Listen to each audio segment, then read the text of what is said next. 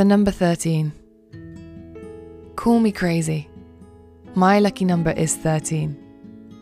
Today I felt a little tired, and we are nearly at the end of our tour stint in Southampton. So when I see the number 13, it is a spiritual sign for me. My 13th birthday was on Friday the 13th, and my 30th birthday was on Friday the 13th. I was walking down the road after work feeling a little exhausted from the month and looked up to see a huge number 12 on a black door. I thought, oh, that's nearly my number, but not quite.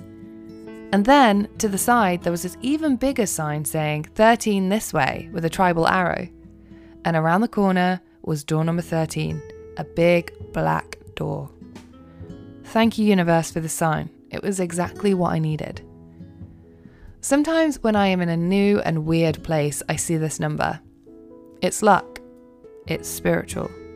Call it whatever you like, but for me, it's guidance. I know some of you may be thinking, what the hell is she on about? And others might get this. Life can be hard, and it's also very hard to stay on track. As long as you know what your goal is and where you'd really like to be aside from your present location or circumstances, then this is all that matters. It's important to remember this when life gets hard or you just need to simply keep you going. Remember where you want to be and keep working on that, even if you have to be and do it silently. No one will or has to know your goal. In fact, the safer you keep it, believe me, the more chance you have of achieving it. For some strange reason, when people know what your goal is, someone will try to sabotage it. That's not what you need when you're trying to reach something. I know this and have practiced it. Show your wins, your successes, but when climbing that ladder, keep your goal close to your heart. Dream big and protect it.